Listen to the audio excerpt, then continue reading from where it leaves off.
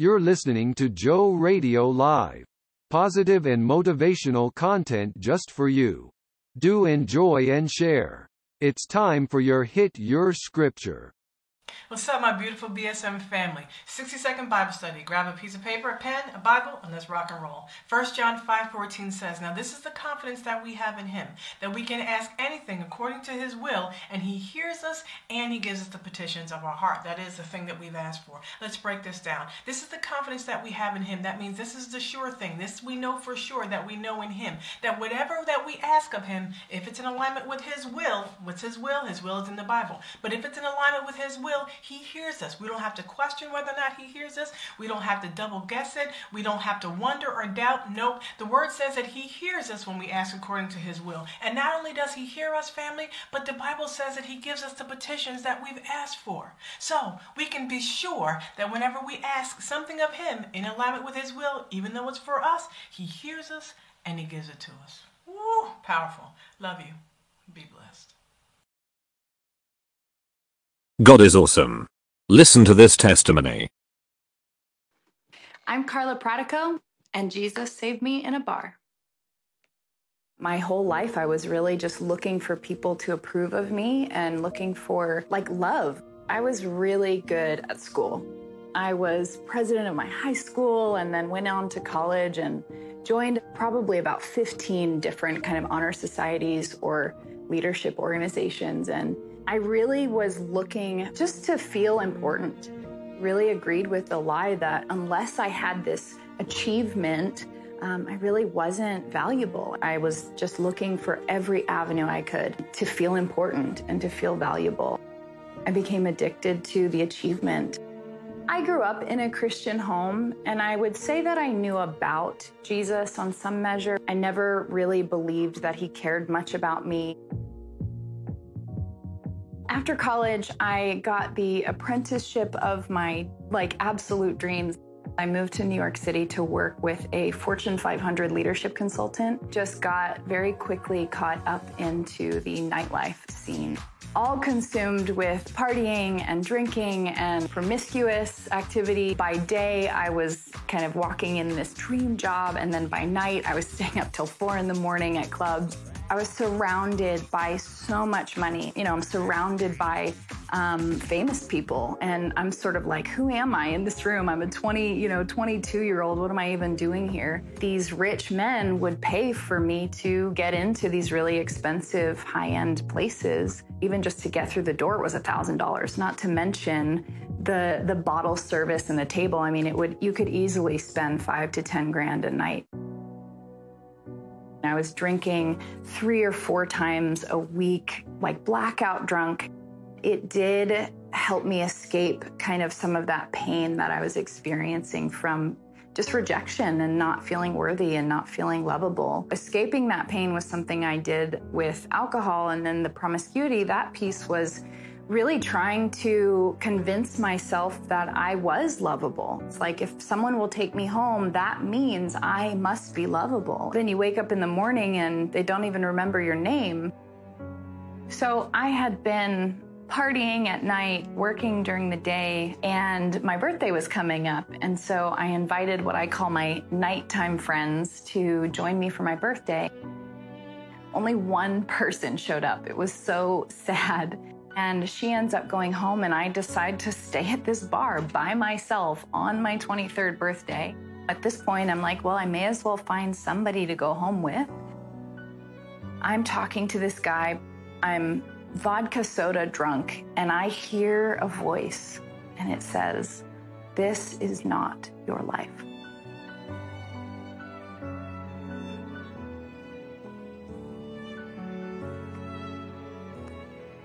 And as soon as I heard those words, I knew they were true. It was almost as if someone had turned the lights on in the bar for me. It was like I could see clearly, even though I knew I was still drunk, and I needed to leave that bar instantly and go find what is life, what is my life. I immediately put my drink down, The guy is still probably trying to talk to me, and I just walked straight out of the bar, and I got in a cab, and as soon as I get in the back seat, I look up front, and there's actually a man and a woman.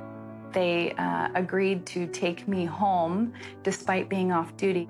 The woman in the front seat, she said something to her husband, something like, "Doesn't God know it?" And I only caught that, a couple words, but I heard the word God, and I instantly knew that that voice that I had heard in the bar was God. I stuck my head through the little taxi window and I said, "Do you believe in God?" And they start sharing the gospel with me, just telling me what Jesus thinks about me and how much he loves me and that he died for me. And I had heard this story before, but for the first time in my life, it felt like it was just for me. Like I knew he came and just like sovereignly cut through all the mess that I had made just for me. As they're talking to me, I instantly start repenting to these people. That night, everything changed. I started really looking for what my life was. I started pursuing who is this God person? If he could invade my life and speak to me in the middle of a Manhattan bar, what else could he do? What else was he like? I found a church. My pastor pulled me up to the front and laid hands on me, and I immediately felt just fire course through my entire body. And I start hearing myself praying in a language that I didn't understand. I couldn't have produced this on my own strength. This was extremely specifically a line in the sand with my walk with God. I was instantly delivered of cursing. I haven't had a sip of alcohol since that day. I stopped sleeping around. No one even had to tell me to stop sleeping around. I just didn't have the desire for it. I really just found myself constantly wanting to pray for people, to see the city of New York know him. God never, ever asked me to earn his love. It was never about the doing. It was never about getting it right. When we actually believe and know that we're loved and that we were first created and designed to be the object of God's affection, you start doing the things that align with his heart. There's a difference between the peace that the world thinks is peace and the peace that only Jesus can give you. That's one of the greatest gifts that I experienced when he saved me. Beautiful story. We celebrate what God has done in Carla's life. You heard her say in that Manhattan bar, it was like a light went on. Well, Jesus said he is the light of the world. Whoever follows me, Jesus said, will never walk in darkness. And Carla has experienced that. Why do we get in these addictions? Why do we get in this bondage? Carla said it herself, we want to escape. We want to escape something, some emotional pain, some mental turmoil. We've been the victim of something, or maybe we've just made some bad choices. We desire escape. And then sometimes that drug use or alcohol use leads to greater anxiety, which leads to dependence, addiction. That leads to more anxiety. It's just this vicious cycle. And then we want to escape from the escape method we've designed. And then oftentimes we'll feel like, God won't accept me for who I am. And we have an enemy who wants to tell us, there's no hope for you. This darkness you're in is here to stay. But no, Scripture teaches us we have a loving Savior, Jesus Christ, who will not turn you away.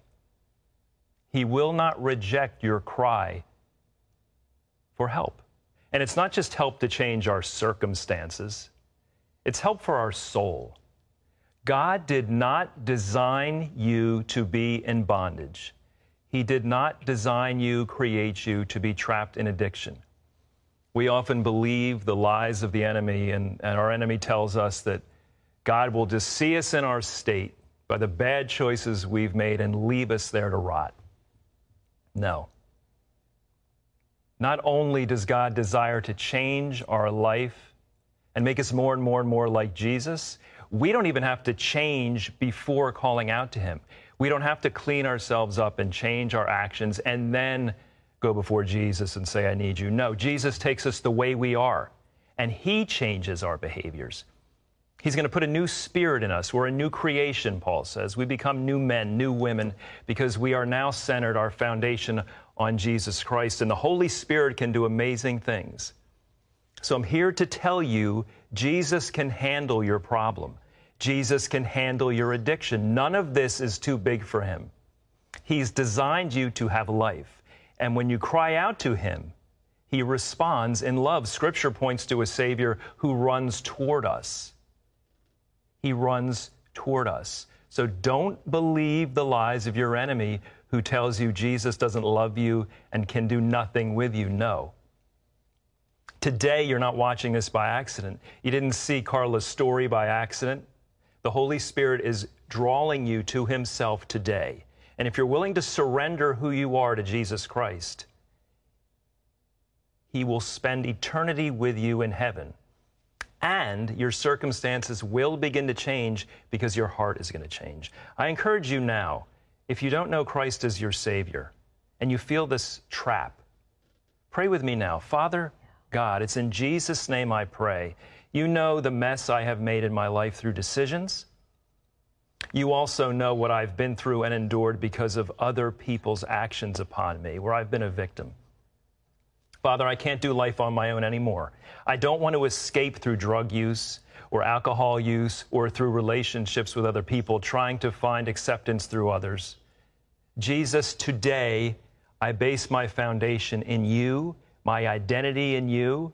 And Jesus, I'm trusting you. I'm trusting what I've heard about you, that you desire to accept and love the unlovable. And Jesus, today I make you my Lord and Savior. Teach me now how to walk in your ways. In Jesus' name, amen. I encourage you to give us a call. Tell someone you've prayed, 800-700-7000. Hello, I'm Gordon Robertson. Thanks for watching the video. Be sure to like, subscribe, and hit the notification bell for more encouraging videos like this one. Welcome to the 700 Club Interactive family, and God bless you.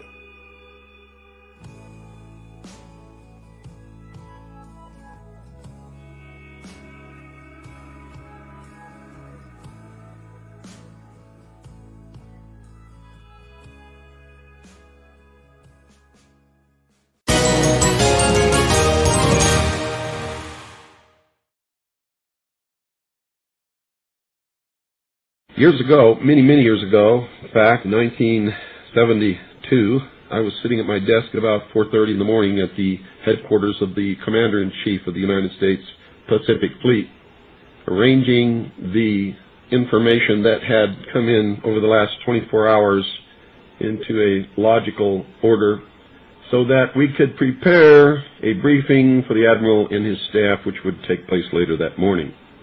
Among the papers I found on my desk was a document entitled Operation Majority, and it was not the entire paperwork involving this operation, but was merely a synopsis of the operation and projects contained under it. One of these projects was called Project Red Light. The purpose, according to this document, was to back-engineer captured extraterrestrial technology for adaptation into the United States space program. Now, I have since come to believe that the extraterrestrial portion of all of this is nonsense, but that the technology is real. I believe that many of us were shown these documents over the years so that later we would talk about it. I mean, how can you keep the existence of extraterrestrials, if they were real, a secret? And how could anyone keep quiet knowing that they had seen documentation, official government documents labeled top secret, that expressed that these extraterrestrials were real and had visited this earth? I wanted to know just how true all of this was, and I began a program of research to find out if extraterrestrials were real. The first thing I did was collect every bit of documentation that I could find, both from the Freedom of Information Act, from the research of others, from books that had been printed on the subject of UFOs, and of course through my network of friends in the intelligence community.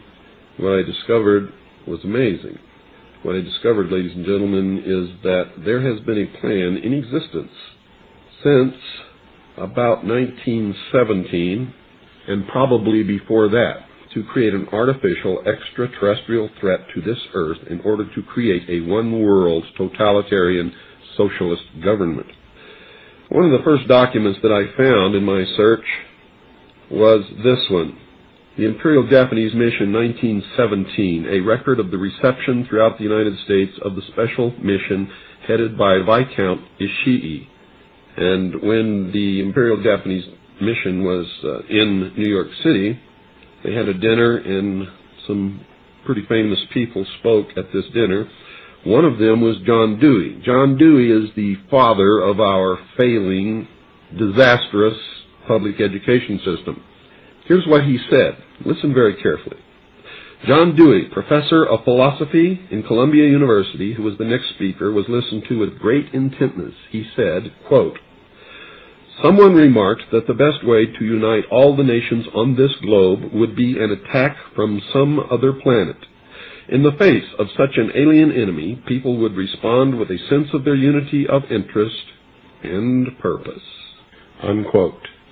Now, bear in mind, folks, that's 1917.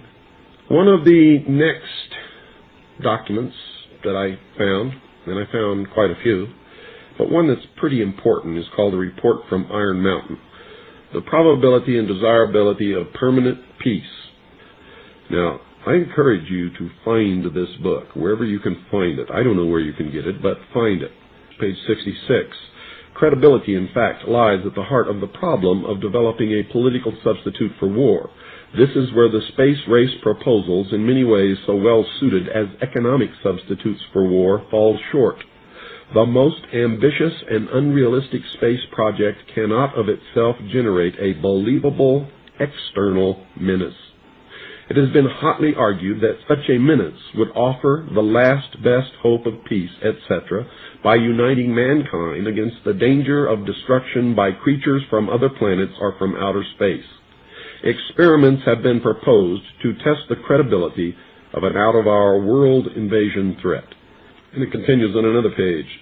Nevertheless, an effective political substitute for war would require alternate enemies, some of which might seem equally far-fetched in the context of the current war system. It may be, for instance, that gross pollution of the environment can eventually replace the possibility of mass destruction by nuclear weapons as the principal substitute for war. Are you beginning to get the message, folks? Poisoning of the air and of the principal sources of food and water supply is already well advanced, and at first glance would seem promising in this respect. It constitutes a threat that can be dealt with only through social organization and political power. But from present indications, it will be a generation to a generation and a half before environmental pollution, however severe, will be sufficiently menacing on a global scale to offer a possible basis for a solution. However unlikely some of the possible alternate enemies we have mentioned may seem, we must emphasize that one must be found of credible quality and magnitude if a transition to peace is ever to come about without social disintegration. It is more probable, in our judgment, that such a threat will have to be invented rather than developed from unknown conditions. Ladies and gentlemen, they have created so many alternate enemies in order to bring about their one-world totalitarian socialist state that we don't know which enemy to believe is real or is false, or whether to just toss them all out on their ears. And I think that that is probably going to be the best solution. Disarmament is no accident. All of these bills in Congress to take away our weapons is no accident. The intentional environmental pollution of our lakes, rivers, streams, oceans, forests, everything is no accident, as you just heard. These things were planned many, many years ago. all the bombardment of the public with movies about flying saucers in the 50s, right after the United Nations Treaty was signed and the UN Participation Act was pushed through Congress, and all of the incidents since that have convinced the majority of the American people that flying saucers are real and extraterrestrials exist, and that flying saucers are from an extraterrestrial origin. This is being promulgated in many ways, by television commercials, in the movies, in the newspapers, by creating incidents either real or imagined. I believe, because of my research and because of the extensive documentation that I've found and that is in my book, that this whole scenario has been created to give us an artificial alien threat from outer space. During the Reagan administration, he made 6 speeches, specifically talked about a threat from outer space by some other species from some other planet. 6, ladies and gentlemen. Why would the president repeat the same thing 6 times, tagged on to the ends of speeches by him? The speechwriters did not put that in the speech. Ronald Reagan added it himself. Perhaps we need some outside universal threat. I occasionally think how quickly our differences worldwide would vanish if we were facing an alien threat from outside this world. This was a powerful suggestion to implant into the minds of the people of the world that there really is a threat from some other species, from some other planet to this earth. Now, you people out there have been ignoring the UFO phenomenon for too long. It has all the earmarks of the most successful, most sophisticated mind control operation in the history of the world, and you are ignoring it. What better way to implement a plan to bring about a one-world government than to create the possibility in the minds of the people of the world that we are being threatened from some other species, from some other planet, and do it in a way that if anybody questions it or challenged it or wants to talk about it publicly, that they are ridiculed. And the ultimate goal is to make the earth look very small, to present the people of the world with an external threat to this earth, a superior race from some other planet, vastly superior to us in intellect, philosophy, and technology, in order to cause the dissolution of nation states, the dissolution of all existing religions, and the formation of the world totalitarian socialist government.